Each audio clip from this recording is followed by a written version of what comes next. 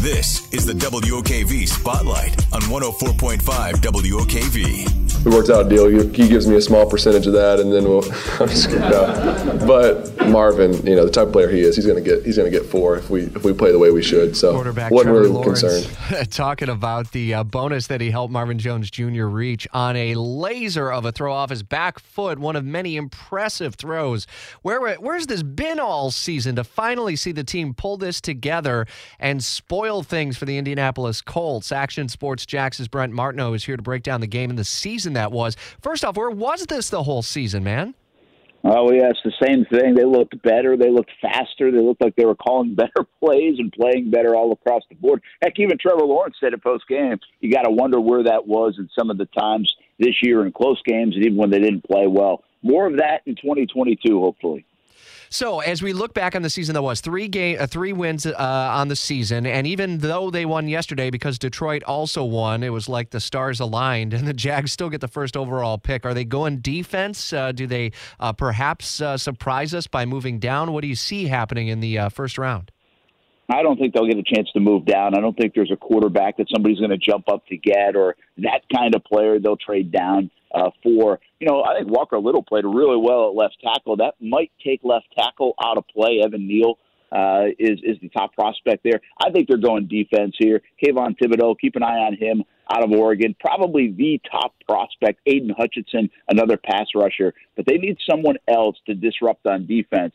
They don't have a sack machine. Josh Allen's been good, not great. Their defense was excellent yesterday. I say pass rusher at number 1 is where the Jags are headed. How quickly does the house cleaning happen, and how deep is the house cleaning, do you think, when it comes to coaching staff and even the general manager?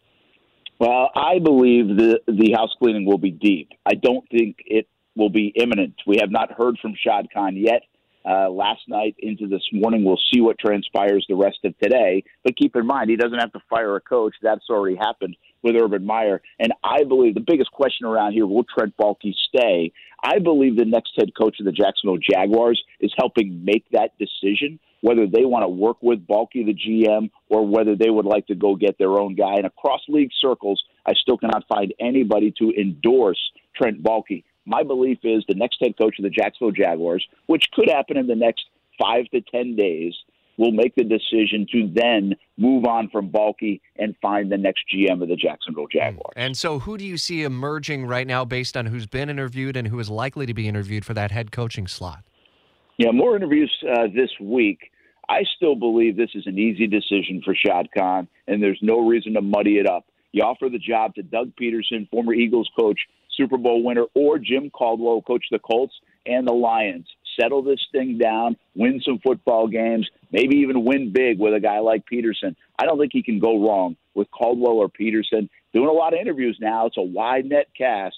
But I think those two are the best candidates for the job. Can there potentially, Brent, we're speaking with Brent Martineau from Action Sports Jax. You hear him every afternoon on ESPN 693 to 6, along with Austin Lane. Can there be a scenario where multiple people who are being interviewed might ultimately be able to work in this kind of a dynamic in Jacksonville? For example, the Caldwell and Peterson, where maybe Caldwell is like a player personnel or general manager type figurehead. I think it could be the case. Executive vice president has been the role for Tom Coughlin in the past. Caldwell's 66. He's been around it before. He could be that football liaison between the head coach and Shad Khan. It could happen. I wouldn't count on it happening. The other part of that is, could a person that is being interviewed end up being a defensive coordinator or an offensive coordinator under whoever they hire as a coach? That's happened in the past as well. But I think this is going to be a GM head coach tandem, in my opinion, and I think the head coach is going to pick the next GM of the Jacksonville Jaguars. But I'll tell you what, everybody is split on that because as of now, Trent Baalke is helping make the decision in the interview room and still the GM of the Jacksonville Jaguars. Having been there yesterday, what was the clown-out experience like? Was it as big as everyone made it out to be? Listen, it was somewhat noticeable, but you had to look for it. It didn't pop at you, jump out at you. I thought it could have been an embarrassing day for the franchise if that had a little more volume to it and the Jags stunk once again. Instead, it turned out to be a heck of a day for the Jaguars franchise. The fan support was fantastic. Heck of a crowd on a Sunday in a meaningless game for this franchise, really. They hang on to the number 1 pick Trevor Lawrence plays maybe his best football game of the year, and they knocked the Colts out of the playoffs. And they were one of the big stories around the league because they stunned the Colts. It set a lot of other things in motion when it came to the playoff picture. Indeed, your colleague and Associated Press reporter Mark Long saying the Colts got clowned in Jacksonville in the clown game. A lot that will unpack for you over the coming days, hours, and perhaps weeks ahead with the Jacksonville Jaguars. Be listening for continuing coverage on the sports side, ESPN 690 with Brent Martineau and Austin Lane every weekday afternoon. It's 8:13. For the ones who work hard to ensure their crew can always go the extra mile, and the ones who get in early so everyone can go home on time, there's Grainger, offering professional-grade supplies backed by product experts so you can quickly and easily find what you need.